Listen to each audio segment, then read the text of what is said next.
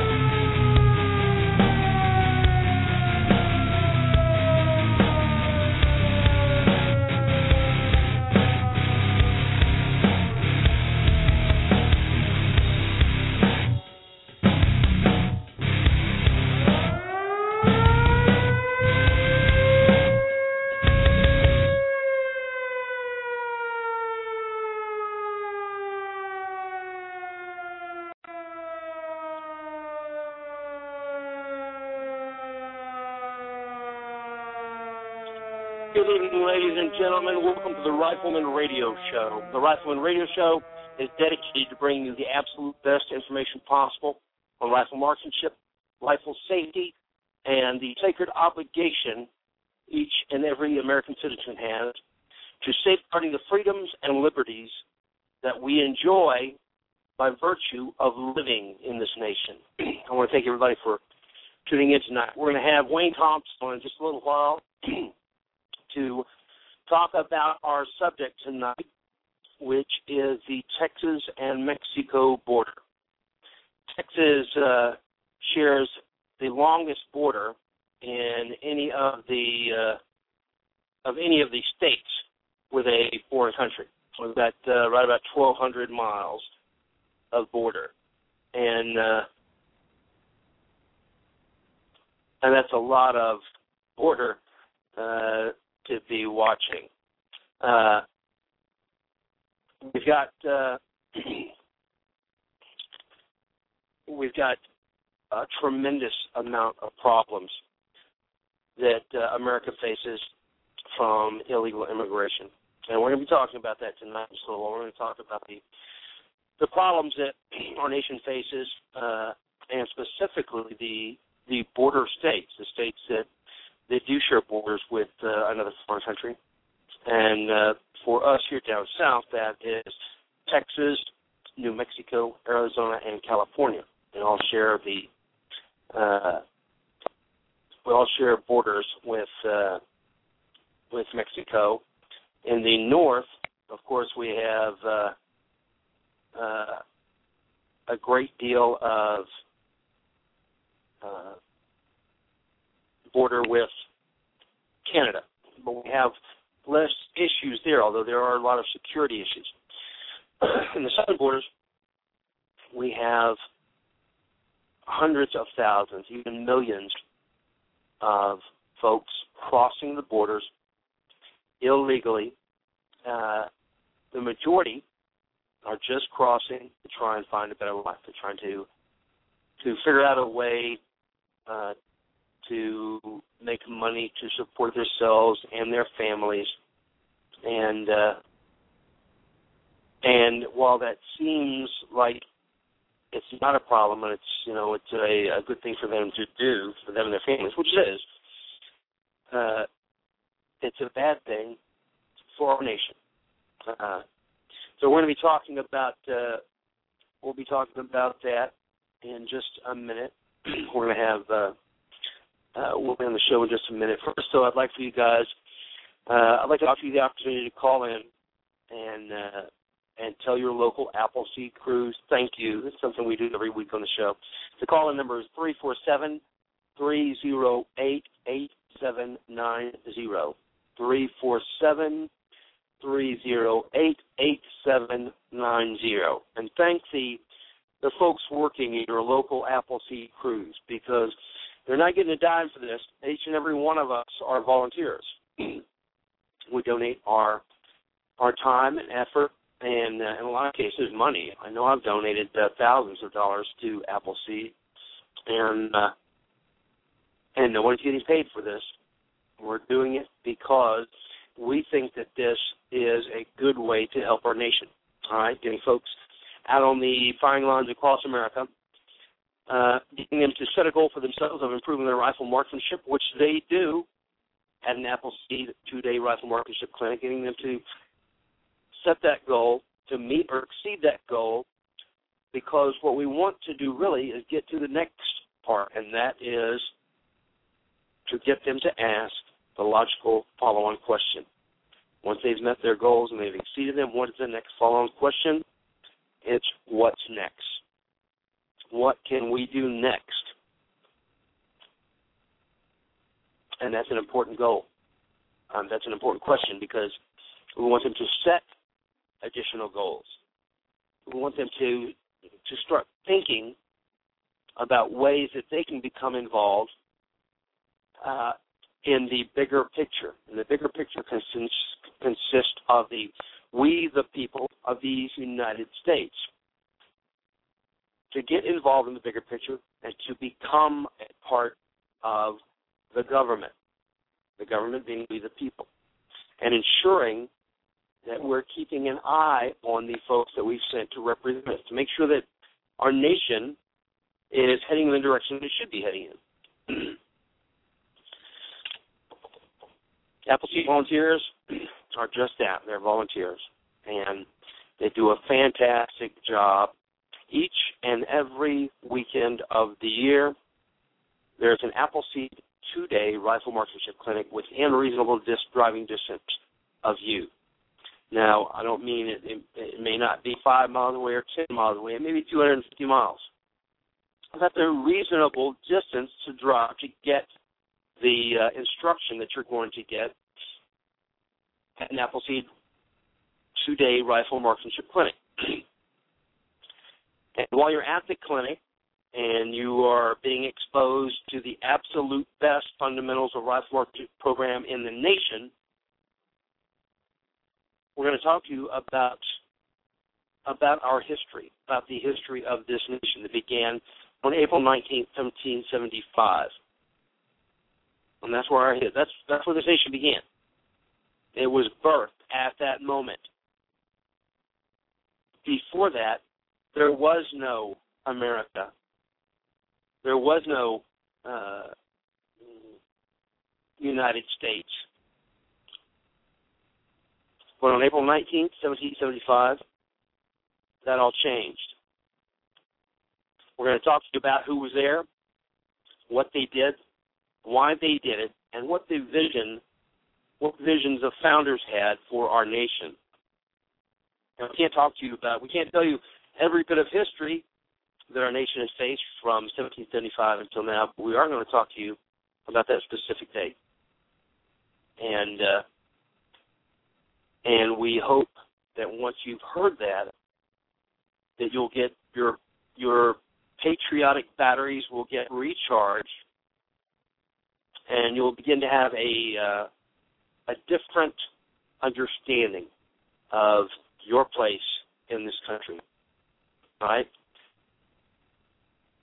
So if you want to attend an Appleseed Rifle Marksmanship Clinic, you can go to rwva.org, Romeo Whiskey Victor Alpha.org.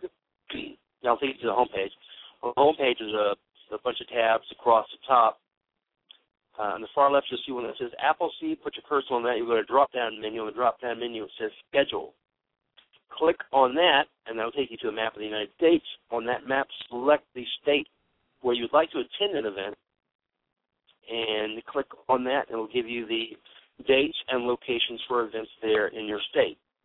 If you're in one of the central states or one of the smaller states, be sure and click on the states around you. There may be one in your state that's 100 miles away, but there may be one right across the border that's 20 miles away. So be sure and check the surrounding states for events, not just your own state, but check the surrounding states for events.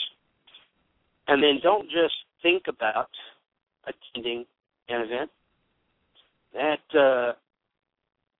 Don't just think about it, all right? All of us are dragging around a great big Superman cape, and on that cape we're dragging around all of the things we're going to do someday. All right? Don't add this to that, all right? Find the event you want to go, click on it. You'll even get a link where you can pre-register for it, and go ahead and pre-register because that helps us. If we know how many people are coming, then we'll know how much gear to bring. We'll know how many instructors to bring. And listen, this takes a lot of planning. It takes a lot of folks and gear moving back and forth across the nation. And if you pre-register, that will help us in the planning stages of it. All right. An Appleseed Rifle Marksmanship Weekend is going to be the least expensive firearms instruction course that you're going to find. There's not any that are cheaper, all right? Because we're a nonprofit organization, we can do it at this price. And believe me, we're pretty heavy on the nonprofit right now. But we're not doing it to make money. We're doing it to make riflemen. So that's why the price is so inexpensive. For a guy that is not law enforcement, active duty, guard, or reserve, it's going to be $70. For a woman, it's $10. For a child, it's $5. That's if you pre-register. If you walk on, I think there's an additional $10 for each of them. But it's going to be $70 for the guys, $10 for the woman, and $5 for the child. And if you are law enforcement, active duty, guard, or reserve, then we would like to extend an invitation for you to attend one of our events at no cost.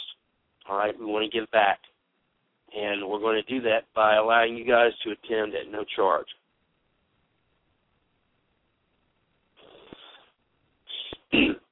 If you need some additional information, or if you want somebody to answer your questions, one of the other tabs on the homepage at rwva.org is a contact tab. I believe it's on the far right side. You can click on that. You can send general questions to rwva.org, or you can click on a specific state, and your message will be sent to the person that is shepherding that state. All right. We're going to have Wayne Thompson on in a bit, and I want to thank Sam D. Sam D. is my co-host, and Sam does a great job every week. He's here with me, and he's running the switchboard, and he's listening to the show, and if there's a power failure or something like that here, Bill jumps right in and starts making sure that there's continuity in the show. And I really appreciate that because even though you don't hear Sam's voice a lot, he's still there. If I'm here, he's here. So my thanks to you, Sam. And then I want to thank Kirby Foster. Kirby Foster is an Appleseed full instructor. And Kirby has been a friend of mine for a long time, and he's just as good a guy as you'll ever meet. He's nice, he's smart, he's a fine-looking ladies' man type guy, and I really appreciate Kirby. Kirby does the IT stuff, all the computer stuff for Appleseed, and he does the computer stuff for Battle Road. Also, Battle Road is a company that myself and my partner, Mark Martinez, who is also an Appleseed instructor, that we started up here in Central Texas. And BattleRoadUSA.com is our website. And I want to remind folks, too, while I'm talking about this, that Battle Road USA is hosting its second End of the World as we know it, Zombie Destruction Run and Gun on October 12th. And we're limiting the sign-up to 100 folks, okay, which is about what we had at this last run. And we don't want it to get too big because we're really not set up to handle much more than about 100 folks. We're limiting the slots to 100. So if you would like to attend the Battle Road USA Run and Gun, then you'll need to go to our website, BattleRoadUSA.com, and click on the upcoming events, and that'll take you to the page. And then on the page, you can register there. You can pre-register just like you do for Appleseed. As a matter of fact, we've been using Eventbrite, the same company. And you'll need to do that before we reach the 100-person limit.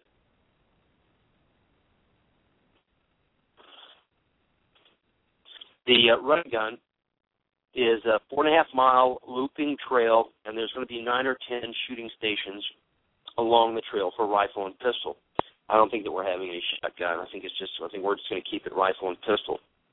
And there'll also be a series of obstacles that you'll have to negotiate, like a telephone pole bridge. It's got I think it's a 14-inch wide tread that you have to cross. There are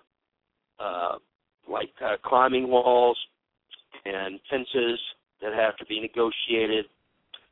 There is a big tree obstacle course that you'll have to go through. There's a long tunnel of tractor tires, and then there's going to be a lot more because I'm adding in a bunch of folks that they wanted more obstacles, and I'm only too happy to accommodate them and put in more obstacles this year. So if you go to BattleRoadUSA.com, you will get you can go to the sign-up page there and sign up. Now, I think that there are still some free slots if you guys want to attend the event for free. I think there's still some free slots that you can get by emailing Mark at BattleRoadUSA.com and telling him that you would like to work as an RO, as a range officer for the event. Now, what that means is you'll come on Friday instead of the event's on Saturday. You'll come on Friday, and you will run the event on Friday with the rest of us, all the staff, the Battle Road USA staff, and the ROs. You'll run it on Friday, and then on Saturday you'll return and you will work as a range officer. And for that, we're going to waive your $100 event fee, all right? And I believe that it will also be a two-category event again this year. That means for one, you'll be shooting 1 round per target, and that's the target division. 1 round per target, that's all you have to get. And the combat ready, you'll have to hit the target 5 times, all right, before you can move on. That means you're going to be carrying a lot more ammunition. And this is a great way for you to test your gear and see if your gear is running the way that you think it should. All right, for all of you survival guys and lookout guys, 4.5 miles is really not that long a distance. I tell you what, 4.5 miles is plenty of time for you to find problems with your gear. All right. I know that I did it this year a little differently than I did the Pecos last year, and different than I did the Pecos the year before, because I keep trying different ways to run my gear. I remember last year at the Pecos run, which is about a little over 7 miles in the desert. I decided last year I was going to carry everything on my belt, because I was carrying it on my back and some other ways like that, and I said, I'm not going to do that. I'm going to carry everything on my belt this year. And so I did. But the problem is that in less than a mile, my pants started sagging down, even with the belt cinched up tight, because I had, about 200 rounds or so of 9mm and 5.56. My pants started sagging down some, which caused me to start getting a chafe, which means for the next 6 miles I had to run with my left hand holding up my pants in my crotch. So that's what I learned. I learned that I'm going to have to get some suspenders. So 4.5 miles, that's all it is, but it will teach you very quickly if you have any, especially if you have any major glitches with your gear. You'll find out pretty quick that it's not working right if you end up with something going wrong. Then this is a good time to find out. All right, when you're doing a fun, a pleasant event. Not when you're having to bug out because the aliens arrive. So use this time. Use the running gun as a way for you to check out your gear. Sam, did you give Wayne a call? If you'll give him a call and get him on the line, and we'll go ahead and bring him on. I think he's ready to. Come on. And then we're also, at the same time, I want to get this out too, we're also running and Bullet, if you want to go ahead and call in real quick before we get Wayne on the line and get your information out. If you'll call in right now, we'll get that information out real quick. Battle Road is also hosting a precision rifle sniper course on November 10th through the 15th. That's 5 days. This is a 5-day course, and I went through the course in April, and I'm telling you, it is a great course. You're going to get just the right amount of classroom, followed by practical application. You're going to get, over the course of the 5 days, you'll be shooting approximately 500 rounds, and you'll be learning to use all of the knobs, all of the mil dots. You'll be learning all of the your come-ups, your holdovers, your wind. You'll learn a tremendous amount in those 5 days, and the cost for that is going to be $500. It's $100 a day. Let me tell you, too, about this, about the price, before everybody gasps at the price of $500. Listen, I checked all of the current precision rifle sniper courses that are going on, and the least expensive one I found was $225 a day, all right? At $500, and I don't know that we'll do it at this price again, but because ammunition is so expensive, and because, once again, the course is going to be loaded down with a lot of Battle Roads buddies, we are keeping the price at $500 for this one. And the course is going to be taught by John Hawes. For those of you guys not familiar with John, that is Bolt Gun 71. And John is an Iraq-Afghanistan veteran. He served in Iraq and Afghanistan. He served in Afghanistan on the 10th Mountain Divisions, one of the kill teams.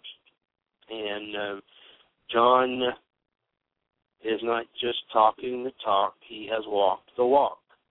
He has worked as a sniper for the military, all right? And while he was there in Afghanistan, he was awarded the Silver Stars for actions during a battle where he and his 12 guys were ambushed on the top of a high mountain by 60 to 70 Taliban members, and they fought all day long, and they lost several guys, including the platoon sergeant, Sergeant Jared Monty. And Monty was awarded the Congressional Medal of Honor for his actions that day. And John was awarded the Silver Star. Listen, I want to tell you another note about this, too, that I find, I don't know, I just found this out a couple of months ago. And that is, there's a song that my kids really like. And they always, when it comes on the radio, they always yell, turn it up, turn it up. The country and western song. And it's called Driving Your Truck.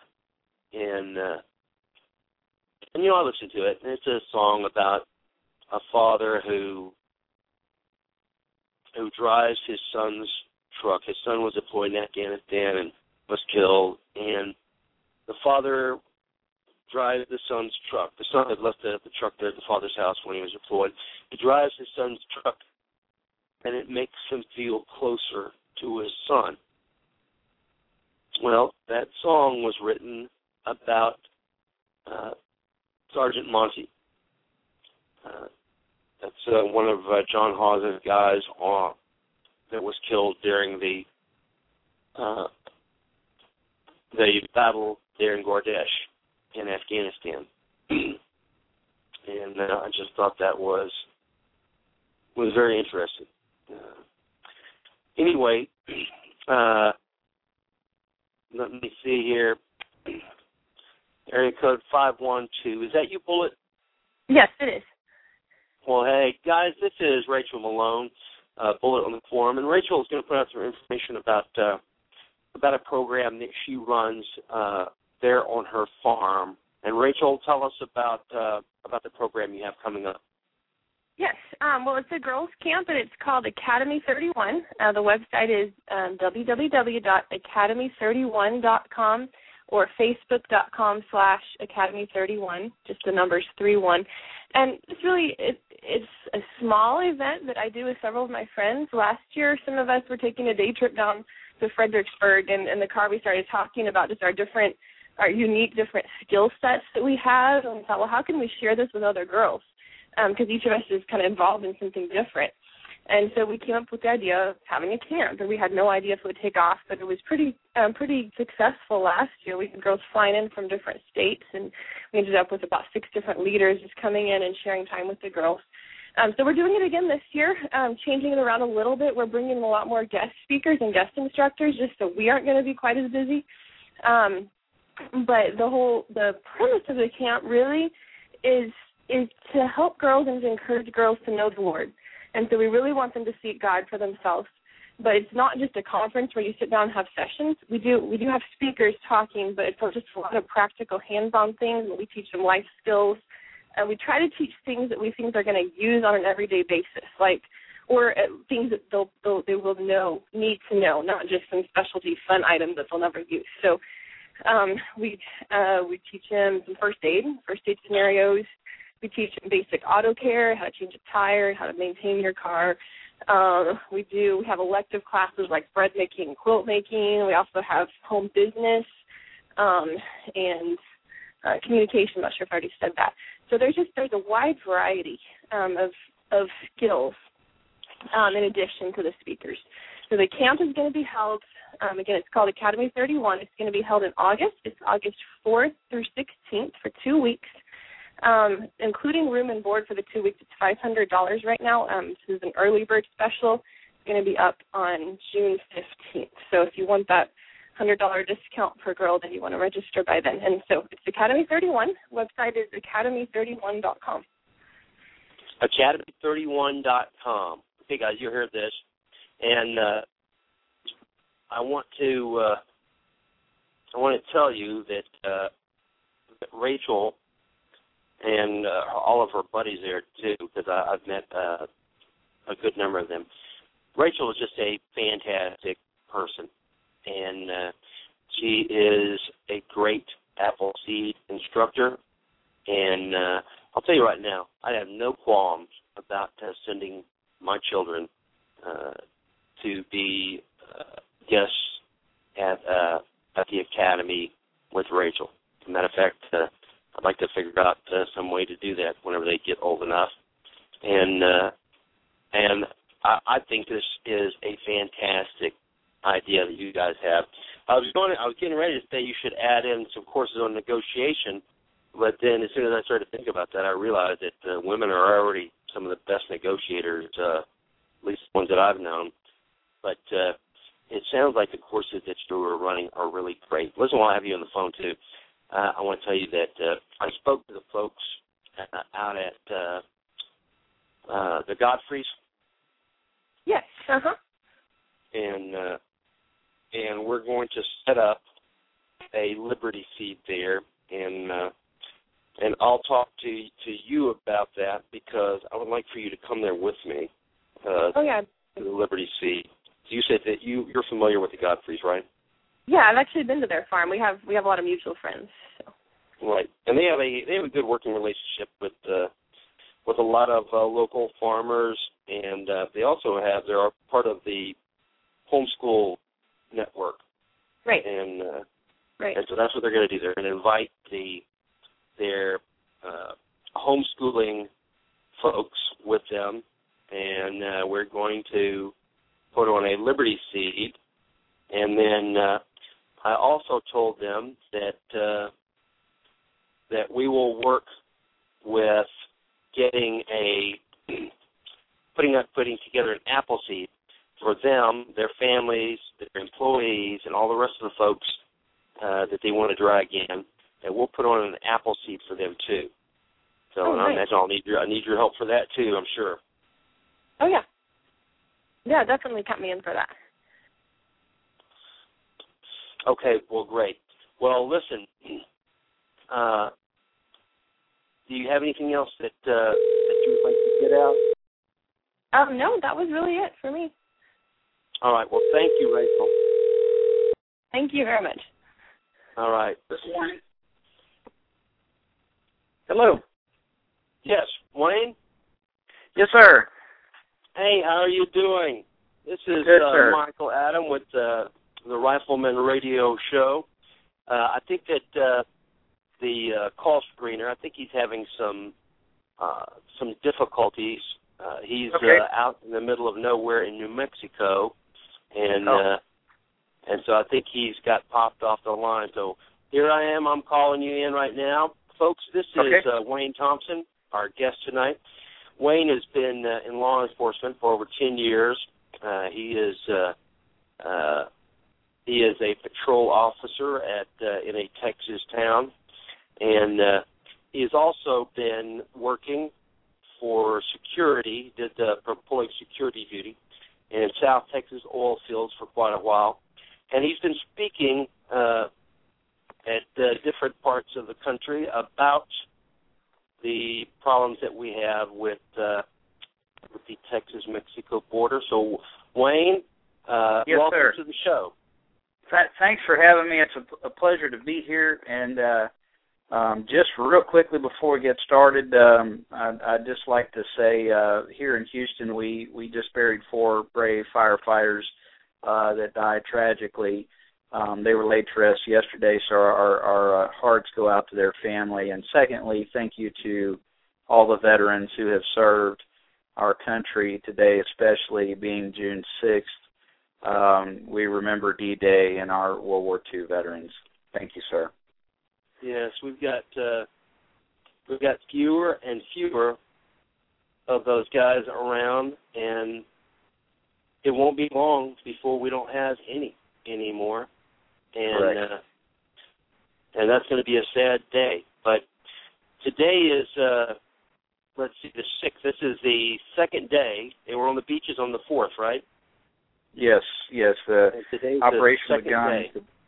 Yes, and so we are, as you said, we are definitely losing those veterans. Of course, we have many more that have replaced them in other wars and conflicts that are just as dangerous and perilous. But we certainly can give thanks to those guys for doing that and the fact that we can speak English today. So, right.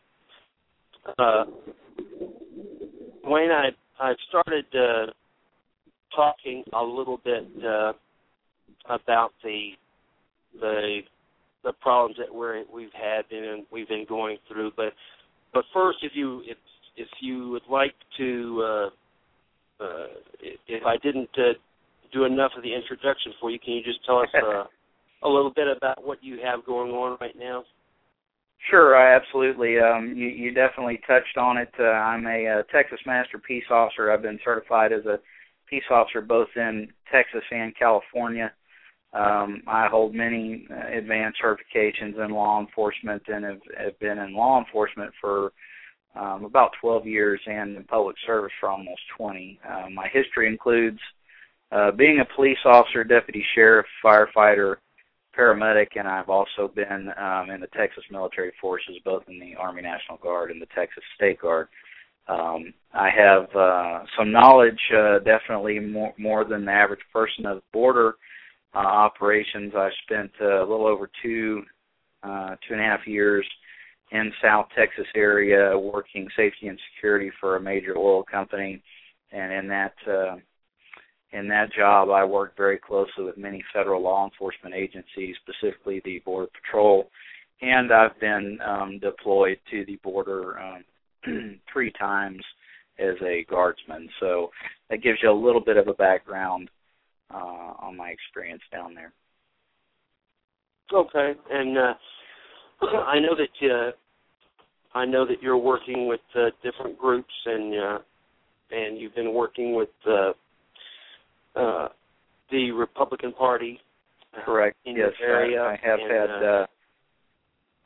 Sorry to cut you off there. Yes, I have had the opportunity. I was a former candidate for constable in Fort Bend County, Precinct 3. Fort Bend County is one of the fastest-growing counties in the nation right now.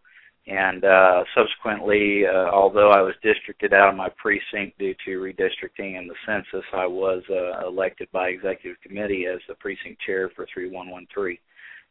So as such, I've been able to do several public speaking engagements, and I've been honored to do a couple radio shows, and yours included tonight, regarding both Second Amendment rights and border issues. Right. Well, I was telling folks a little bit earlier that the United States has almost 2,000 miles of border, about 1,969 miles of border that we share with other nations, with Canada and Mexico. Now, of that 1,969 miles, Texas carries the largest portion of that border. The Texas border is about a little over 1,200 miles of that. It's the longest international border in the nation. And in Texas, we have about 20 legal crossing points between Texas and Mexico. There's 20 legal crossing points. Legal, right. Right. But there are there are thousands of other illegal crossings all up and down the border. Yes. Every day. Right. And this includes. I was like I said, I told folks earlier. This includes just folks that are. They want to come to America and they want to get a job. They want to get a job that pays $5 or $6 an hour versus them in Mexico getting 20 or 30 cents an hour or no job. And the majority of them are folks that they're just trying to make a better life for themselves. And on one hand, you look at that and you say, well, that's not bad. They're just trying to get a better life for themselves. But it's causing tremendous problems for us. The other problem is that those aren't the only folks that are coming across. Exactly. We have all kinds of smuggling that's coming across the border. Why don't you? I've been talking long enough here, Wayne. I got you to call in so you could talk. Tell us about the folks that are crossing the border illegally from Mexico and the United States. You hit on two very good points. There are good and decent people that are trying to get away from a very horrible, dangerous situation in their country, and there are some that are looking for a better life and for work and a place for their family and to raise their family and children safely. We certainly can't blame anyone for doing that. All of us, as they say, came from somewhere. And, I certainly encourage people to utilize the legal methods and procedures to gain a better life and citizenship. It's something that my great-grandparents did, as well as many other folks here in America. So you do have that aspect of it. However, unfortunately, the second one that you touched on, I believe, is becoming more so the case. The area that I worked in South Texas pretty much spanned between Laredo, Uvalde, those areas there, and not all the way up to El Paso. But I can tell you that what we're seeing, or what we saw there at the time, was an influx of drug activity, drug crossings, using people as drug mules and weapons. And the fact is, when you see someone that is dressed in black BDU clothes, carrying a black duffel bag, they are not coming here for work. They are employed by someone for drugs or weapons. And that corridor, as the Border Patrol will tell you, is one of the most active for drugs and guns, unfortunately. So you do have the two. But sad to say that I think that most of it now has gotten to a point where the majority of it has become illegal activity. There are people that are looking for a better life. However, we do have methods in place for that. So I hope that kind of answers your question there. I can say from firsthand experience that the drugs and the guns and the human trafficking for sexual exploitation, as well as forced labor, is also a serious concern here as well. Right, and like we were saying, I mean, you can't blame a person for wanting to try and better their life. If I was in Mexico, living and dealing with that, I'd probably be doing the same thing. The only problem with that is that it is not the right way to do it, and it is causing tremendous, huge problems across the United States. And if it was just those people, then we might be able to figure out some way to deal with it. I don't know, but it's not just those folks. And it's not. Coming across. Yeah, go ahead. I was going to say you're absolutely right. That is unfortunately not the bulk of it, and we have seen, if you speak to any sheriff down there, any local or state law enforcement authority, they will probably give you the same information. The information breakdown comes from them, from the federal level, who seems to kind of ignore the problems that are going on. We had some very good sheriffs down there. Sheriff Ziggy, who has now since retired, would tell you flat out that there's a huge problem that's being overlooked, and the federal government seems to ignore that. But there are good people. There is a process in place. The process does need to be updated and streamlined. There is a huge logistical nightmare underway right now as far as what we do with people that are in the United States illegally already. And of course, you could talk for hours about that. But I think, as you touched on, really what we're getting now is more criminal-based. We are seeing the drugs, the guns, the smuggling, the violence that's crossing over the border, and everything from stolen vehicles to people being murdered, kidnapped, and we've even had many times where American citizens have been killed or kidnapped and even brought across the border and held. Right. And I don't. We're not even going to try and talk about what the Mexicans can do to figure out their mess, because I don't know. Problem is that the money from drugs, from the illegal drug trade, is so great. There's such a huge volume of money pouring into Mexico that these guys are they're billionaires, and they can just about do whatever they want inside the country. Corruption has run rampant. And Mexico, even back in the first time I went to Mexico, I guess, was back in 1970, I think. And even then, it was it was considered you could slide an officer $5 to get out of a traffic ticket.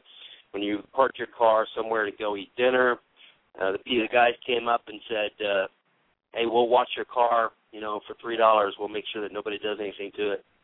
And you paid them the $3, because if you didn't, those were the guys that were going to do something to it.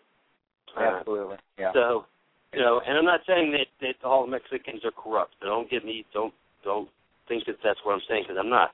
Because the other thing I found was, anytime I was down there, the people that I met, the regular everyday folks, were some of the kindest and the most hospitable folks I've ever met in my life. Opening their house to you, feeding you, even strangers. Feeding you and making you like an instant member of the family. It's always been fantastic. When I've gone down and visited Mexico. Nonetheless, we have these problems now, and a large portion of the problem is because immigration, other than going through the process, which is already set in place, and remember, both Wayne has already said it, and I'll say it now too. I am not against immigration from Mexico. Right. All right? But there is a process in place. There's a way for it to be done legally. You put in your applications, and then they are studied. They want to make sure that you're a decent person, that you're not a felon or a criminal that's coming to our nation. And once it's approved, then you're okay to immigrate to the United States. There's a process in place. And a lot of folks are sitting in that line. They're doing it the right legal way, and it may take a little bit of money, and it may take a little bit of time, but the process is there, and you can't just jump out of the line and do it, and especially in the numbers that it's being done. The illegal immigrant population in the United States is estimated to be at about 20 million illegals, and but almost anyone that is doing statistics will tell you that they believe that number is on the very, very low side, that there is a much greater number than 20 million. That is a lot of people, folks. The state of Texas has 22 million people. So it would be like if the whole state of Texas got up and came across the border and was looking for a place to live and work, and even if every one of them were good folks, it's still causing a huge burden on our nation by the amount of money that it takes to provide services to the folks who have come here illegally. Now, there's also the dark side of that, and just like Wayne was saying earlier, we have a huge problem with illegal trafficking, with smuggling on the border, and we have billions of dollars of illegal drugs coming into the country, and because of that amount of money, there is also a tremendous amount of violence. Now, in Mexico, I believe the number of folks killed in the last 6 years, I believe it's running at about 12,000 folks a year. I think there was almost 70,000 people killed in drug-related cartel violence. That's a lot of people. Yes, absolutely a large number. And, where I live in the greater Houston-Harris County area, you're somewhat insulated from the daily inundation of news regarding the violence across the border. So I feel like many people in the United States and the border states, once you get more than a couple hours away from any border crossing, whether that's, in Texas or California, New Mexico, Arizona, you are probably pretty well insulated from the daily news stories. However, I can tell you, if you turn on the news in Laredo or you pick up a newspaper in Laredo or Eagle Pass, very often the same place where you can get your local city newspaper will also have a copy of the nearest town, Nuevo Laredo, or the nearest sister city across the border of their paper. And I can tell you that every day there are pictures of beheadings, body dismemberments, violence, and that's what these newspapers consist of. You don't see that in Houston or Austin or Dallas. You're not going to see that because it just simply doesn't make it that far. You're not going to hear about it on the news. But I can tell you, just like you said, these are daily occurrences, not once a day, but hundreds of times a day. And these are just happening miles from Texas in our case, but miles from the border. And it is just horrific.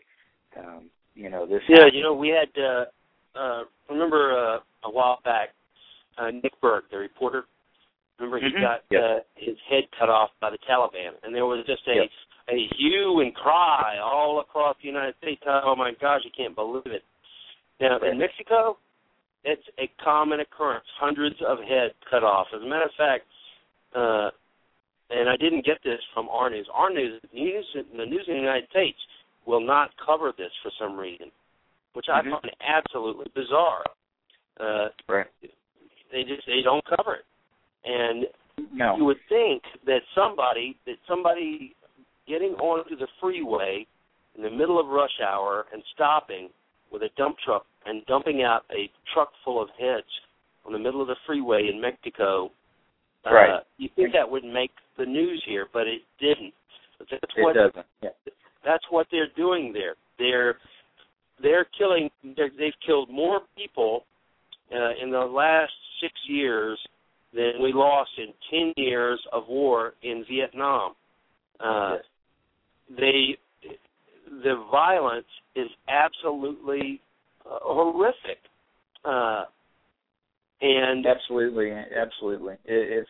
It's tragic. It happens daily. It happens to innocent civilians there. It happens to law enforcement personnel. It happens to their families, to reporters who report on the situation.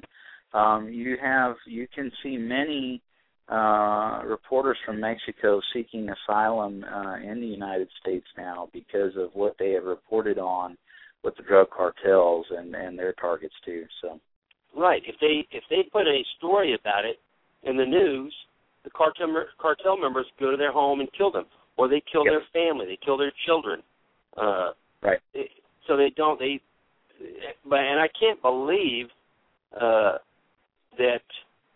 I really have a lot of respect for a lot of the law enforcement and the reporters in Mexico, because a lot of them, they do it anyway. They report anyway, knowing that they're going to become targets and they'll probably be killed for it. A lot of the law enforcement, there's a lot of corruption, but not every law enforcement officer in Mexico is corrupt, not by a long shot. There are thousands of good and honest law enforcement guys, but they also get killed all the time. Every day in Mexico, somewhere there are law enforcement officers that are killed every day, and it's just an unbelievable war that is going on right there, right on our border, and it has been completely ignored by the media. And yes, absolutely, and to call it a war is an absolute correct term in my opinion. Not only do we have the drugs and the weapons, but we also know that the border lacks enforcement, or the inability to properly secure the border has resulted in not just drug dealers and weapons dealers crossing the border, but wanted terrorists have crossed the border as well, just simply walking across in unsecure locations. So this is not even just about drugs and guns. It goes much further beyond that. Yeah, absolutely. Look, if I get on an airplane, myself and my kids, if I get on an airplane to go to just to go, like, say, to Louisiana, I'm going to get X-rayed. I'm going to get molested. They're going to pat me down. They're going to feel of my privates. You name it. They're going to put me through a stringent test, and yet they don't do anything. I don't want to say they don't do anything, because that sounds like a disparaging remark against our Border Patrol officers, because they're working their butts off. But the government is not addressing the issue of border security, because just like you said, if I was a terrorist that wanted to come into this nation, I wouldn't try and fly into the United States. I'd just either fly in or take a boat to Mexico, and then I would just walk over. And I've spoken to plenty of Border Patrol agents, and they will tell you right off the bat that it's happening right now. They've found plenty of evidence. Well, they've also been catching guys, but they've also, even before that, they were finding plenty of evidence of, I was looking at pictures of clothing that had been dumped there on the border with Russian tags in it, Arabic tags, Chinese, you name it, of folks that are coming into the country illegally through our southern borders, at least that I'm aware of. Now, I know we have the same problems in the northern borders, but tonight we're just talking about the southern borders, because that by itself is a big enough problem just in Texas. And while we're talking about clothes, let me mention, too, if you guys look on the show's page, if you look at the radio show page when it comes up, there's some photographs there, just a few photographs of that I posted there on illegal immigration photos. And in a couple of photos, you'll see some of the environmental damage that has gone on.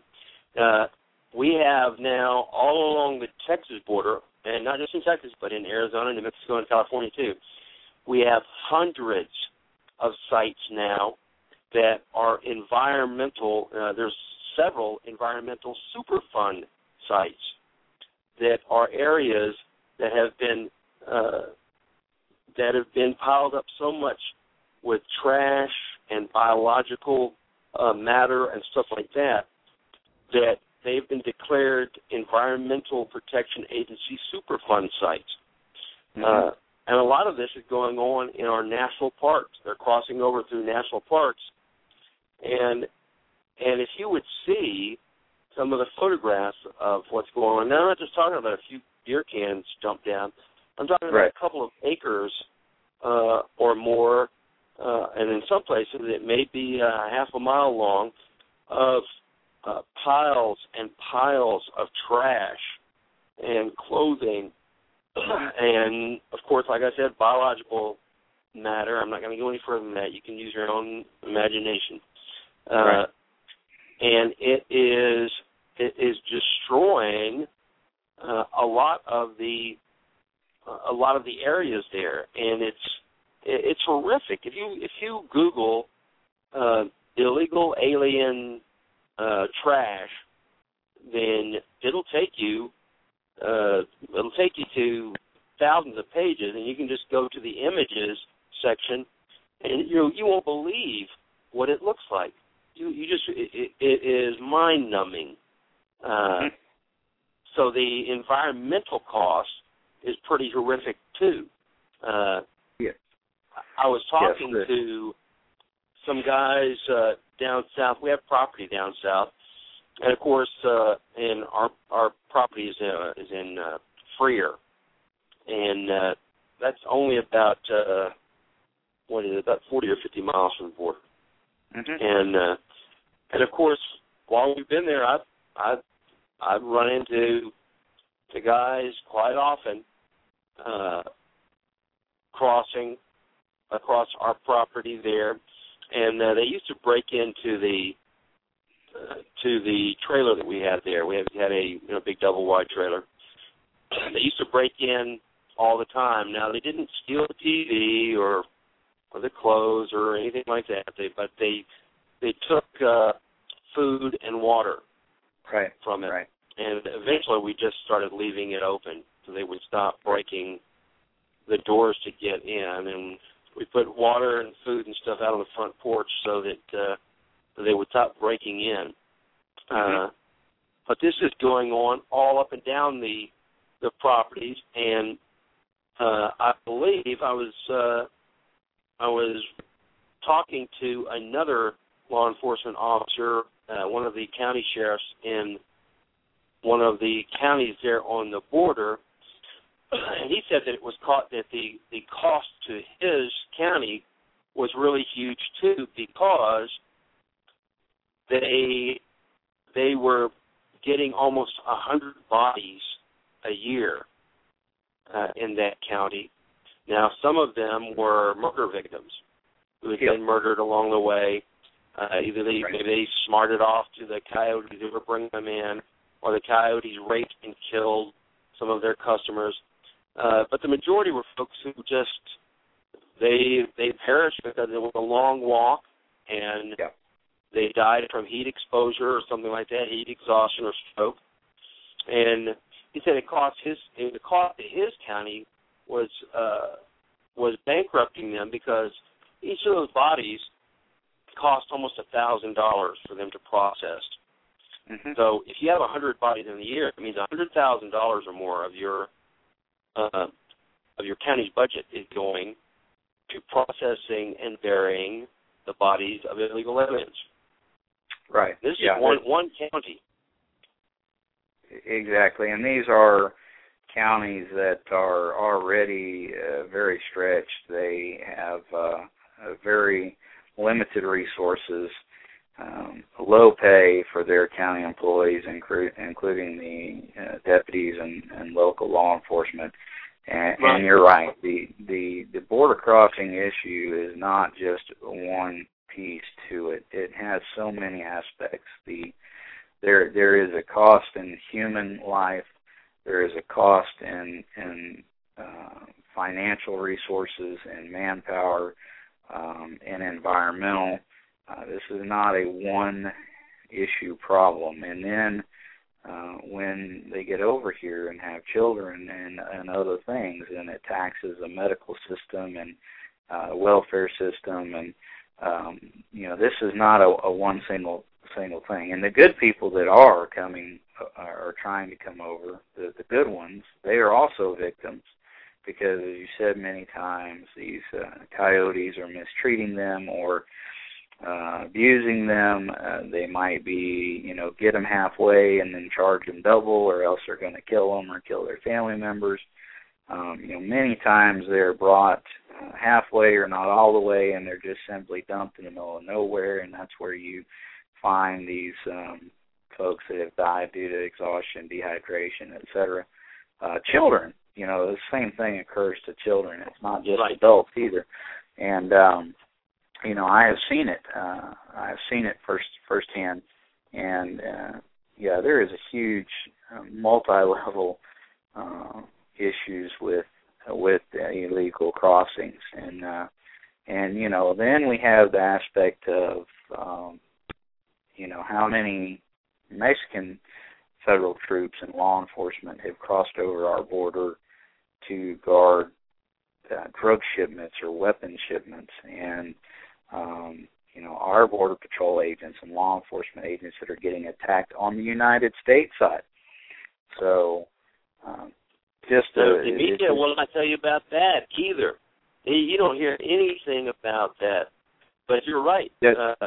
According to the records that are open, there's been about 250 incursions onto American soil across the border that they've recorded since 1996. And these are just the ones that are recorded, because I can tell you also that from talking to the Border Patrol, and I've spoken to quite a few Border Patrol agents about this, there's a lot that aren't reported. Right. And I don't know if you guys remember just recently, now this did make a little bit of noise, not much, but it did make a little bit of noise when the American soldiers, when the guard units had been deployed, and there was a guard unit that was down watching the border at surveillance, and they said, "Hey, we've got some guys coming, and they're all armed. They're dressed in military clothing, and they're moving in a military fashion, and they're asking what to do." And they were told to retreat, get out of there. And that was really hard for a lot of folks to follow, to say, we got our American troops down the border, and they've been told to retreat from people that are crossing, and that was really hard for a lot of folks to take. That's not the first time our military has had their hands tied, for sure. That is a sad situation. When these Mexican federal troops, federal law enforcement, many other groups, and of course most of these major drug cartels were former law enforcement or special operations in the Mexican military. But when these folks cross over the border, this is in my view a borders on a wartime act, and we must respond as such, because we have American citizens who have been kidnapped, have been taken across the border, have been held hostage. We know this. We've had the rescues before, and we have American farmers and ranchers who are in danger, and I would venture to say that if the Russian military crossed over into Montana or something across the Canadian border, that we would deal with that a certain way, and I'm not sure why we don't deal with it that way at the Mexican border. But right, we've had there have been at least two cases that I know of where the folks crossing the border who were federal troops, yes, held Border Patrol agents at gunpoint and until their shipments had made it through or gotten away, and it just keeps on going. And I'm like you. I don't understand why we're not doing more. And I think it falls into the same category as there are. If you once you recognize a problem and you point to it and you say, okay, there is a problem right here. Now you've got two choices. You can either do something about it or you can ignore it. And I think that for the most part, our government has been choosing the path of just trying to ignore it, that problem. Because if you look at it, the only fix is going to be a huge nation-changing fix. Because I can guarantee you right now, if you want to stop the border incursions, you could probably do it fairly easily by deploying troops to the border. However, absolutely, once you do that, the troops deployed to the border, I can guarantee you, at some point, they're going to start shooting and killing people. Right. And when they do that, then that's going to lead to I could see how it could very easily lead to open conflict, open warfare between the United States and Mexico. And I'm sure that that's something that the government doesn't want to have to deal with. I mean, right. It's just it's a problem that they don't want to deal with, and our representatives are very good at ignoring problems.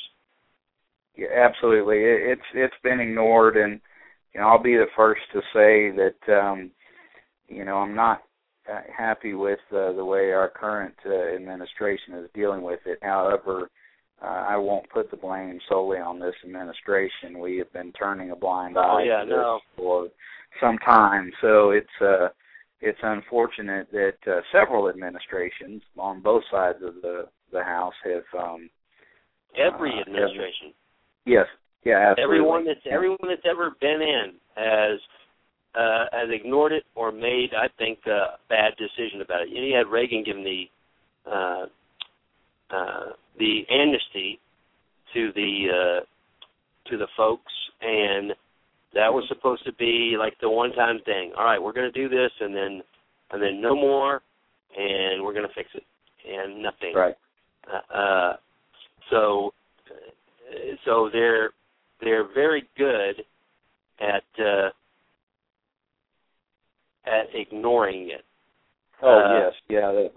And the government's good about ignoring a lot of things, and this is one of the major ones. And we have, we've just continually seen this get worse and worse. And part of the problem is people don't really know. Thank goodness we have, radio shows like yours and some others, and some groups that are keeping this in the news, I guess you'd say. But once you get away from those border towns, once you get into your major cities, you just simply will not hear about it. And it's unfortunate because I think if people knew more of what was going on, there would be much more outrage, and they would be pressing for our government officials to take some action. And the whole system needs an overhaul. There's no doubt about that. But we have to start with securing our borders. We can go to war with as many countries as we need to, but when we're letting the bad guys come in and walk across right here at home, it's pointless to go overseas and try to deal with problems when we haven't secured our own borders. And that's southern border, northern, any one of them. We've got to be able to do that. So, right. Well, the violence, as we were talking about earlier, the violence on the southern side of the border has risen to absolutely horrific levels, with the tens of thousands of murders, the open warfare on the streets of the Mexican cities, the gang warfare. But right now, or at least historically, it has stopped at the border. Mm-hmm. It has stopped, right just on the southern side of the border. but it's starting to leak over, and the leakage is growing more and more. Now, certainly, I'm sure that there is word from the top that says, guys, don't mess with our clients. Don't go over there and mess up the deal that we have, or kill people over there, because they're our clients. Those are all the people that are paying us billions of dollars for the cocaine and marijuana and stuff like that. So we can't go over there and jack with them. We don't want to make, as long as we only kill people on this side of the border, then it won't even get in the newspapers over there. But the minute we start killing gringos, we're going to be in trouble. But the violence has started to leak over. I've talked to quite a few folks in border cities, and the violence is starting to leak over. And I'll tell you one thing too, that that if folks think that the same kind of thing can't happen here on the north side, then they are very poorly informed. The only thing that's stopping the violence from crossing over right now are the bosses telling them not to. If they wanted to, they could bring it straight across the border, and there's nothing we could do about it. There'd be no difference in the folks in Mexico. We're not prepared to handle anywhere near the level of violence that could be brought to bear on this side of the border any more than the Mexicans are. Mm-hmm. Yeah, absolutely right. And I think as you said, it has already started to spill over. We can see this in bits and pieces, different places. And again, most folks aren't going to be aware of those things. But if you spend any amount of time down there, you can find people that have been terrorized, held at gunpoint, their homes broken into while they were there, and things have happened. We have seen the kidnappings, the hostage taking, and fortunately, and you said, yes, one of the key things is they just haven't decided to do that yet. Secondly, and fortunately, we do have, and they can only do so much, but thank goodness we have strong people that are working in the Border Patrol, and I'm thankful to know many of them. These guys work horrible hours, and just like in the military, and that is another reason why I think that we've kind of been lucky enough to not have some of those things happen yet, because we do have good men and women out there that are holding the line as best they can, even though some of their own bosses and the federal agencies they work for don't support what they're doing, that are keeping us safe and those people safe. So I think that's another reason too. But we're just steps away. It would not take much. Our law enforcement agencies are overextended. They're undermanned. They're underpaid, and this is all at the federal, state, and local level. And they're too spread out. We hear about Border Patrol stations closing and sequestration and other things that are just gradually eroding. And when the timing's right, you're absolutely right. These things are going to start to become a bigger problem for us. Right. And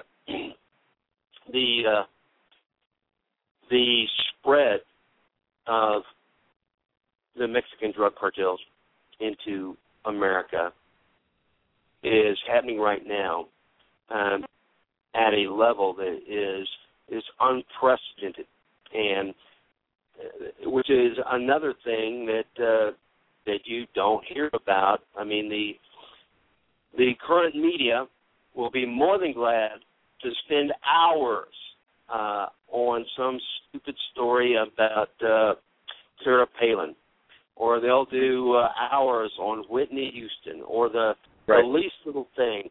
But if you start talking about the United States being infiltrated and being set up by the Mexican drug cartels in almost a military fashion, you don't hear about it you just don't hear about it. I was reading reports from a federal agency, and they were talking about how the cartels had set up at a myriad of locations across the United States. They've set up what amounted to a battalion and division level communications and operations headquarters. We're talking about like a house in a regular neighborhood that's been set up and being able to run, multiple communication lines out of it, along with, maps and distribution centers, and they're running it in a military fashion. And Yes, absolutely, Michael. You're right. And folks, we touched on a little bit earlier, but folks probably don't realize, or maybe they do, but these organizations, these drug cartels, are not like what we have here. This is not your street corner drug dealer. These are highly organized paramilitary organizations, many of which were set up by former Mexican military and special operations forces and federal law enforcement, Mexican federal law enforcement agents. They are set up like a military force, like an army, and they have intelligence operatives. They have people that do infiltration. They have people that seek out, information and that even come across the border and will gather information at a restaurant and talk to people to see who they can get to run the drugs back and forth. High level. This is not a fly-by-night operation. They operate like a military and like a Fortune 500 business, and they utilize military tactics, weaponry, and they're not hesitant to use deadly force against anyone who gets in their way, no matter whether they're there on accident or on purpose. So these are not street thugs. I mean, they are thugs, but they are not like what we think of here in the United States. If you run across one of these groups or units in the desert, you're going to have a military-style firefight, and many of these guys are military trained, and they're receiving training from military or former Mexican military people. So very serious situation. Right. From a federal report, it's talking about that right now, what they know, there are Mexican cartels residing in 1,200 American communities. This is from 2011 data. Now, that's up from 230 communities in 2008. So in the last, it looks like it's almost doubling every year. 1,200 American communities that have cartels presence in them. And on the Mexican side, they have gotten high tech also. In order to communicate, they have to have cell towers. They have to have cell towers and stuff to run their communications if they are, if they're out in the wilderness, and that's what they do. The cartels now they have their own companies and their own groups of guys that install cell towers for them to use, and then they've got guys. The road system in Mexico is it's pretty elementary. In a lot of places you have only one road that you can get in, get out somewhere. They have the cell phone towers that they pay folks to put up, and then the military, of course, it will be tracking this, and when they find them, they destroy these cell phone towers, but they don't care because they just have another one put up somewhere else. Sure. If the military or the law enforcement comes after one of their labs or one of their headquarters area, there is a person whose job is to sit down at the bottom of the road with a cell phone and call whenever something's up, and then that allows the cartel to shut down that operation and get out of there before before anyone is ever caught. And the military destroys the cell phone tower, no problem, because next week they'll have another one up at another location. And what I want to call it, the sophistication of the cartels is one of the things that one of the federal agents I was talking to said that they were so impressed by, because the cartels have become extremely sophisticated in their in the way that they run their operations. As far as communications, like you were saying, everything is run in a military fashion, not just a regular military fashion, but in a special forces military fashion. Absolutely, and one quick thing I'll add to that too, and I know you know, but many folks probably don't get this either. They have young cartel members who are U.S. citizens join the United States military for the sole purpose of getting in and getting intelligence and weapons and other things, and that is the only reason why they're joining the military. Now, I'm not saying this is the only, we have many, many good troops. Obviously, I'm not attacking the military, but I'm just saying the Mexican cartels are so intricate that they are inserting people into the United States military who, don't have criminal records, who are U.S. citizens, and they are becoming, military police or military intelligence or weapons specialists, and they are routing weapons and explosives and other things back to the cartels. This is a known thing. It is happening, and that just shows you the level of sophistication when you are inserting moles and plants into another country's military force to siphon equipment and information to your operation. So highly skilled, very much like the special operations, and yet another very serious problem that we're experiencing. I wouldn't say widespread, but it is happening. So. Right, and right now, as far as Texas, the Texas Department of Public Safety reported 22 killings and 5 kidnappings that occurred in Texas at the hands of Mexican cartels in 2010 to 2011. So that's not.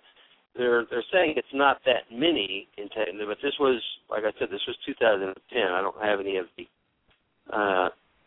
statistics for now, but that's what that is one that they feel are directly tied back to the cartels. Now, they certainly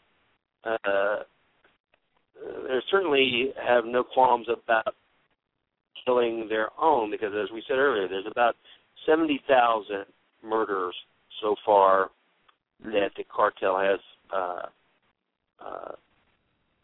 has been responsible for in Mexico. 70,000. And a great number of those, as we said earlier, are public officials, law enforcement, folks in the media. They even assassinated senators and congressmen and vice presidents. Yes. You name it, they've done it, and I don't know what the solution would be. I know that a lot of folks talk about drug legalization, and saying that that would be a way to jerk the rug out from under the feet of the cartels. And I certainly agree that would throw a big wrench in the operation. But listen, I got to tell you that making drugs legal is not the golden answer that a lot of folks feel it to be. What's your thoughts on Well, I knew we'd get to this point, and of course, this is always a hotbed topic, especially for political people like me and political candidates. So I don't know if I'll end up eating my words a few years from now, but I certainly don't think the legalization of all drugs is the answer. The biggest one that comes up is marijuana, of course. That is a large amount of what the Mexican cartels deal with. Of course, they deal with other drugs too, but I think that's probably the most prolific and widespread, probably has the largest market. And, I think it definitely needs to be considered as a possibility. That would be the one drug that I would possibly say we need to look at legalizing, and that would be the only one. I think that we can safely say that there's been enough research and information that, probably this is no worse than cigarettes or alcohol. And, we started the same thing with tobacco and the same thing with alcohol many, many years ago, and it went through the same turmoil, and eventually they were legalized and taxed. And that was, primarily to get rid of the illegal market and bootlegging and things like that. Well, we can certainly look back at our own history for prohibition, and we can see that making alcohol, the sale and production of alcohol, illegal did not work at all. Matter of fact, That is what birthed the beginning of the organized crime syndicates. Absolutely. I mean, that's where the money came from. They used the huge amount of money that their smuggling brought in to bankroll all of their other illegal operations. And finally, the American citizens and everybody else realized this is never going to work, and they reviewed prohibition. I kind of agree with you. I think that folks, they're already doing it. They're already doing it right now. The only problem is that the government's not getting the money, and the huge amount of money that folks are paying to bankroll the illegal operations it's just mind-staggering. Whenever you come onto one of these parts... No, go ahead. Go ahead, sir. Sorry about that. Well, I was just going to say, when you see the pictures all the time, when you come up on a house and you see a bedroom that is completely stacked full, floor to ceiling, with American currency, and there are hundreds of these houses. We're talking about even like 18-wheelers packed floor to ceiling with American currency. Then we know it's a huge problem. And I could see maybe legalizing marijuana. Folks they're already doing it anyway. But there's a lot of drugs that are truly horrifically dangerous. Mexico now controls over 80% of the meth trade in America. Right. And clearly the that would be the only drug that I would even remotely consider legalizing and taxing and regulating. Clearly, all the other ones are simply way too dangerous and lead to violence and killing. And with marijuana, the people that are buying that, like you said, they're already doing it anyway. You make something like that legal, and that's not going to make people run out and become pothead, just like people choose not to be alcoholic, people choose not to drink. Just because it's legal doesn't mean they're running out to buy it. Marijuana is one of those things that I think we've already seen the turn of the tide in some states. I'm not saying that makes it right, but as a law enforcement official, I don't like it necessarily. I don't care for it, but I think we are going to reach that point, and we exert and expend a lot of resources and manpower chasing marijuana when there are far worse things going on that lead to violence and killing and murder and people dying on the roadways. And people not going to work and being productive members of society. Marijuana does not seem to be one of those drugs that does all that. That being said, of course, me saying this is certainly not advocating that anyone do it, and I don't approve of it, of doing it, but I think from a legal aspect, we probably need to look at that so that we can relieve law enforcement and federal agencies to tackle the more serious drugs and violence and border issues. It just simply doesn't make sense to be chasing marijuana around and expending resources and manpower, especially when we're already stretched on that. Right. So.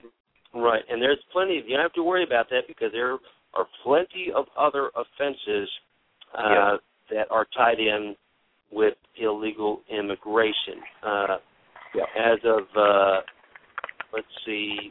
as of 2013, it says that 95% of all outstanding warrants for murder or homicide were targeting illegal aliens. The illegal aliens had all of the outstanding warrants there. Sam, is that you on the line there? Yeah. I've straight through. This is Scott. I got tied up. I missed part of the show. I'm sorry to jump in a little bit late. Oh, okay. Is this you? Yes, sir. I'm not gonna. This is a friend of ours that I'd asked to call in. I'm not going to use any names or say anything about anything, but I will tell you that the individual who I asked to call in does have a working knowledge of problems on the border, and I want to thank you for calling in. We got Wayne Thompson is on the line with us too. He's our guest tonight, and let me ask you this. I'm just going to call you Bill. Bill, if you've heard anything about what we're talking about problems on the Texas-Mexico border, and like I said, I will say that you have some experience with that. What do you think is one of the biggest problems that law enforcement faces on the Texas-Mexico border? Well, I would say right now, I've been working here on the Texas border, southern border. I've been to California. I actually went to Iraq and worked the Jordan-Syrian border of Iraq to help try to advise that mess over there as a transition to turn it over to the Iraqis after the invasion. What I've seen here in the last 15 years, the change from when I first came in, there were less agents, and you could go out there and two guys could catch 50. And now it's become so organized with the use of cell phones, vehicles, GPS, computer technology, Nextel phones. We have 4 times more agents. But now we're relying more on technology and less on the boots on the ground, which we're seeing isn't working in Afghanistan for the troops. You have to have, the human intelligence, the boots on the ground to make any difference. And now what's scary to me is law enforcement in Texas, and should be concerning to everybody in the nation, is I understand there's an immigration problem as far as the pathway for workers to come get visas, but when you put out promises of amnesty, at the same time, your presidential directives to release what they're considering a low-threat detainee, so people are thinking, hey, I'm not going to get held even if I get caught. Right. And if I make it in and I get amnesty, I get to stay. So I see the perfect recipe for a human wave to start. I mean, it's been going on for a few months now where we'll catch people, detain them, and they're upset because they were told we're not detaining people. So why wouldn't they try to come? They see a window of opportunity that's opening, and if they don't make it while that window's open, they might not be able to come 2 years from now. So you've seen a large influx then. It's over last year, it's up a lot. Texas 3 years ago was kind of quiet. Arizona had, I guess, the floodgates open, and now it's shifted back to South Texas, and it's concerning the amount of human traffic being put inside tractor trailers, putting people at high risk that the smugglers don't care. It's about money. And so, and then inside those tractor trailers, right? It costs a lot of money for somebody to get across the border, like $3,000 or $4,000. You got to pay somebody to get across the border, right? I would say a lot of times it's up to $5,000. The family might pay a little bit up front, a few thousand, but then they have to work off the rest before they're debt free to the organizations. So you have $5,000 ahead, and you put $50 in a tractor trailer. You know, and that's if they're lucky. That's if the bad guys hold up their end of the bargain and don't. And the prosecution rate is also very low for, let's say, for example, a tractor trailer driver, because he can say, hey, I drove to Laredo, went to a forwarding company, picked up a trailer, it was sealed. I'm just picking up cargo. I have no idea what's back there. Right. So there's a deniability, which then the burden of proof is on the government, which is the way it should be. The burden of proof is on the government to prove that they had knowledge. But then at the same time, you're talking about human beings locked. You know, the summers in South Texas get above 110 degrees. You put someone in a locked metal container with 50 other people. Right. You know, and Wayne, you were going to say something? Yeah, I'm sorry. Yeah, and that's if they're lucky. That's if they get over here and the bad guys and the cartels and the coyotes, go by their original deal. And so many times you find that they'll take them halfway or they'll take them some of the way, and then they extort them for even more money that either they don't have or that they're going to kidnap one of their children or something until they can pay this back. It's a terrible situation for them, and many times it's not as simple as just paying somebody one fee and coming over. It's usually a nightmare. Right.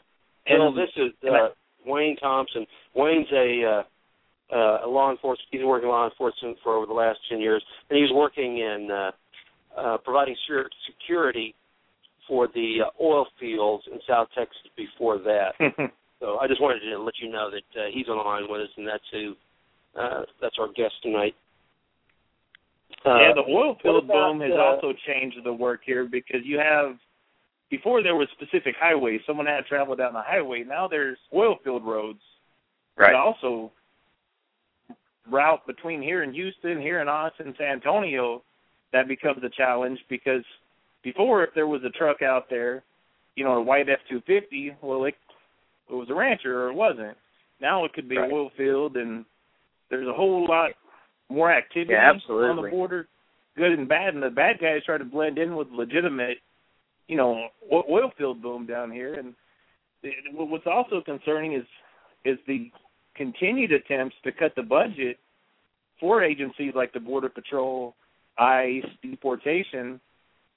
When you make a promise of amnesty, a promise you're not going to hold people, they're releasing aliens, and then on national media you type in Border Patrol budget cuts, and they're trying to cut 25% of our budget, which is from salaries directly, and salaries is overtime. So, if you're in the middle of working, you get a phone call from your supervisor, hey, you guys need to come in because we don't have the overtime to pay you. Right. Well, Wayne and I, too, were talking earlier before we got on. We were talking about how if he or I wants to go on a flight and we want to take our family with us, then we all get groped. They do what borders on molestation of your kids before you can get on the plane. They're so worried about security, and yet, like you're saying, they don't seem to be that worried about our borders, which are about as porous as they can be. Have you guys? When I talked to some Border Patrol agents, quite a few of them, because a lot of times my work with Appleseed will take me down to South Texas. And I'll tell you that when I was down there a while back, I was at a place called Farr, and it's right there on the border. As a matter of fact, our range was right on the border. And I climbed up to the top of the berm and was looking across the border, and one of the guys that was there, one of the federal guys, said, hey, don't do that. He goes, get down from up there. And I go, why? He goes, man, he said, somebody might just take a pot shot at you. I go, you're kidding, right? I said, they wouldn't really do that. He goes, no, they do it. And I was wondering about what you have seen as far as an increase in violence at the border on the south side and then on the north side. What have you seen as far as the folks who are crossing illegally as their determination to meet or deal out violence on the north side of the border? I would say for me the biggest change I've seen on border violence as far as agents' assaults have been more people willing to fight. Before, historically, there was a fear of law enforcement, and the last thing they're going to do is try to fight somebody in uniform. Right. And the difference now is you'll have somebody, and it's almost, to me, wouldn't make sense. You have, you know, a 6-foot-tall guy with a firearm, law enforcement or not, you run away from him, and there's more people challenging, throwing rocks, throwing bottles, you know, fighting, getting fist fights, trying to disarm agents and law enforcement on the border, which that's something historically when I first came in I didn't see 15 years ago. You know, you saw somebody, they dropped whatever they had in their hands and they ran. Right. And now you have that chance of they might do something right in front of you to draw you out so 5 other guys can come behind you. So you have the fear of you never know when it's an organized cell with military training. And a big problem in South Texas is cartels like Los Zetas that were trained by the U.S. military to be anti-narcotics in Mexico, and they joined the other side. Right. So similar to the original Taliban that was trained by American CIA that turned on us, we have groups like Los Zetas that were trained by U.S. Special Forces that are now tactically trained. Right, yeah. And that's one of the things that Wayne was saying earlier is that you've got the folks that are volunteering to take training, even in the American military, or like you were saying, volunteering to take training from American law enforcement when they are members of the Mexican law enforcement of the federal agency there, and then turning around and using that training in order to facilitate the drug smuggling. What about, like I was saying, the violence on the south side of the border is just absolutely horrific. If you talk to most families, if you talk to families that are from the border area, that their moms are from the border, their grandparents are from the border, you talk to any big family, and every family, and it's not urban legend, every family will know of at least one person they know that, yeah, they went to Mexico and we just never saw them again. Just, you know, talk to most families have a story about, well, yeah, cousin so-and-so, they were in Mexico because they worked on both sides of the border and we don't know what happened to them. You know, it's a common thing and doesn't really go reported much. You know, where you have instances like exactly what Wayne and I were talking about earlier. Right. It's scary. Right. Like in Juarez, Mexico, I guess it was maybe 2 years ago. There was, I guess it was a pregnant embassy worker in Juarez, Mexico, was gunned down in the middle of the day in the street. U.S. embassy worker, pregnant female, gunned down. Anywhere else in the world, if an embassy worker, you know, is gunned down in front of the embassy, it's an uproar, but it happens in Mexico, well, it's just part of the drug violence. You know, I don't understand, just as an American, as a Texan, those aren't acts of terrorism. You know, we're using drones all over the world, but right here, I guess it's not terrorism. I don't you know, I guess right. that's above my area of law enforcement, but, you know, at what point is it terrorism in a direct threat to the American people?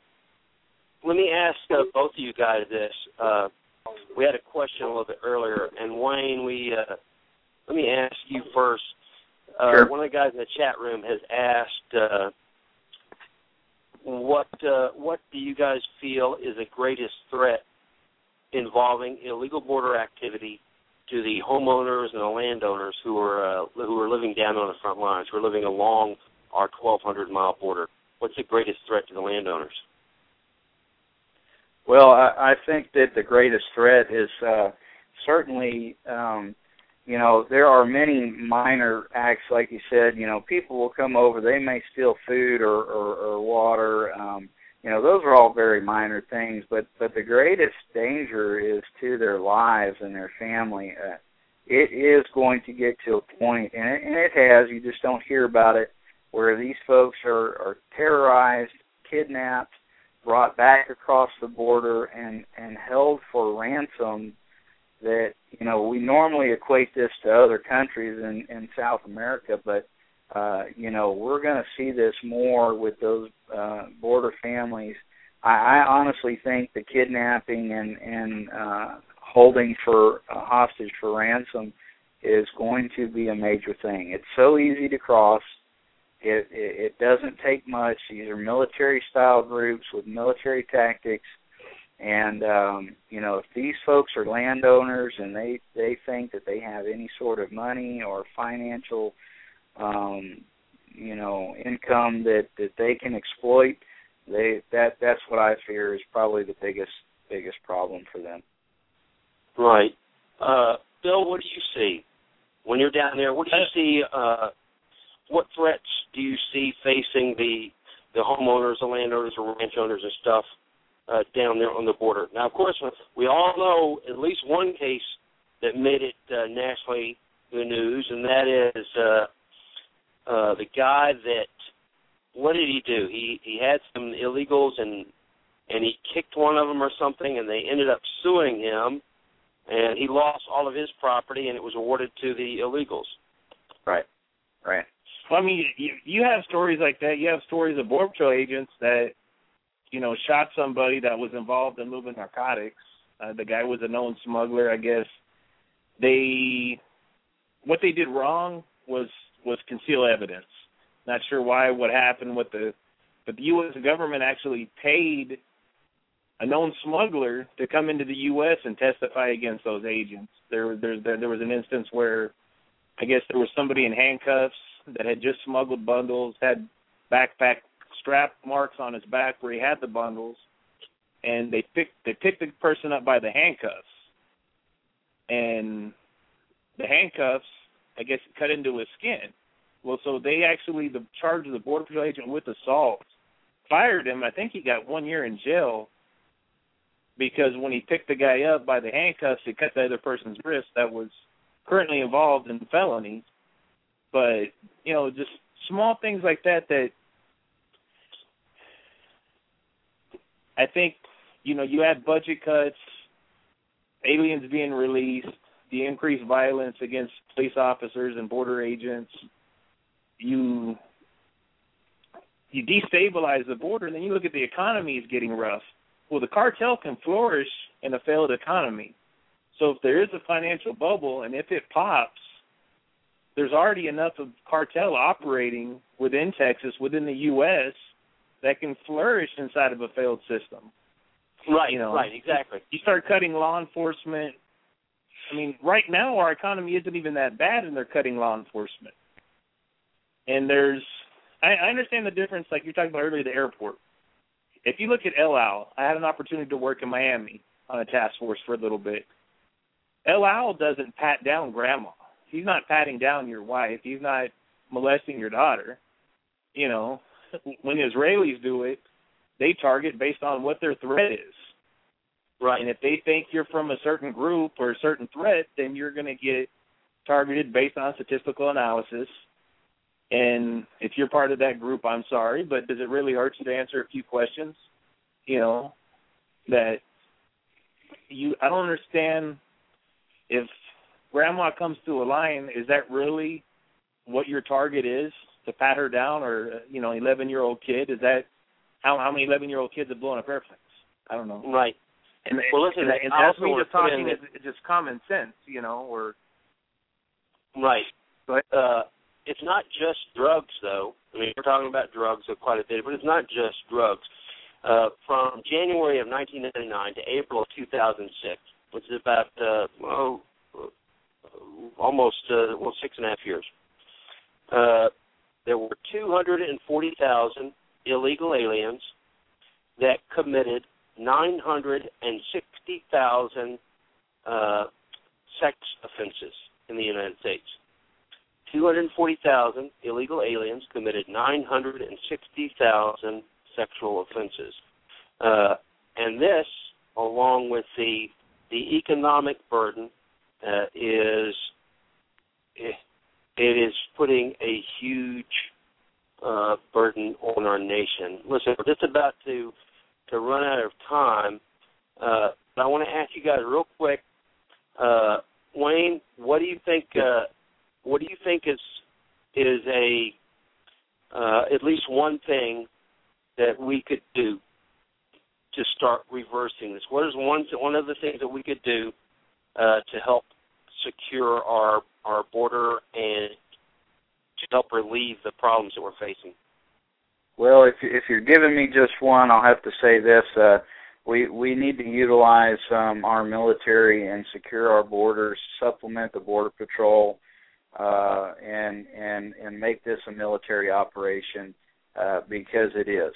When you invade our country, that is a military problem, and we need to supplement and flood the border with military troops along with federal agents and secure the borders tightly and correctly and make sure that we have controlled access that is monitored. We have to do that first before anything else will work. And whether that's more troops with a wall, whatever the case is, we must secure the border 100% all the time. All right. And then, Bill, what do you think as far as the law enforcement down there on the front lines, what do you think, what would be one thing that you would like to see happen in order to make our border more secure and to alleviate the violence? I think 100% what Wayne said is correct. And most people that work law enforcement, if they were being honest, are going to say the same thing. It's become so organized, and you have generations now. And it's not one head of a snake. There's family groups, there's organizations that, you can say, okay, we're going to take out this cartel, that cartel. Well, it's not that simple. It's a network. So unless we treat it the same way we're treating the war on terrorism in Afghanistan and Iraq, which really isn't working that well either, but at least secure our border, cut it off, and then once the border's secure, come up with a guest worker program, do something about the problem that's here, but you have to, at some point, you have to stop the flood. Right. And the promises of amnesty just increase the flood. The promises of releasing aliens, cutting budgets, just gives more incentive to come. Right, because they're going to try and hurry up and make it, like you said, hurry up and make it here so they can be here waiting in line for the amnesty. Well, listen, yes, guys, I want to thank you both. Wayne, thank you so much for taking the time to come on tonight and speak about this. I hope you have the best of luck with your work and with your work with the Republican Party down there. And Bill, thank you for what you're doing down there every day on the line, and I really appreciate it. Wayne, you got anything you would like to say? I just, it's been an honor to be on your show. It's just amazing the responses that I've received and it's a blessing, and I appreciate the work you're doing bringing this to light, and I appreciate the work of all of our troops and federal agents who are overworked, underpaid, and who are away from their families for extended amounts of time. God bless them, and thank you for having me on your show. Well, thank you. And Bill, what about you? I just want to say thanks for everything you guys are doing. I know a couple years, almost 2 years ago now, I went out there to Davila and got my rifleman's patch. That I always thought I was a good shooter, and I was a good point shooter, but Appleseed actually tightened up my shot group beyond my expectations, and it's become one of my favorite hobbies now. Well, excellent. Okay, guys, thanks for being on the show. I want to thank everybody that was listening tonight, and we'll see you guys next Thursday night, 7 p.m. Central. Thanks. God bless. Keep you all. Thank you.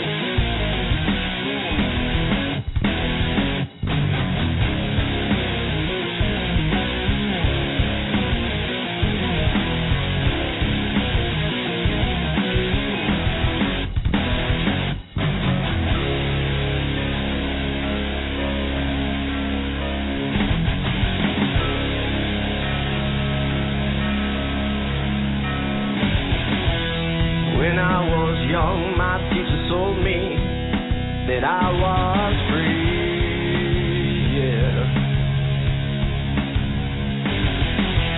And as a child, I grew up programmed by TV. Yeah. And as a teenage boy, I found out just how free it is.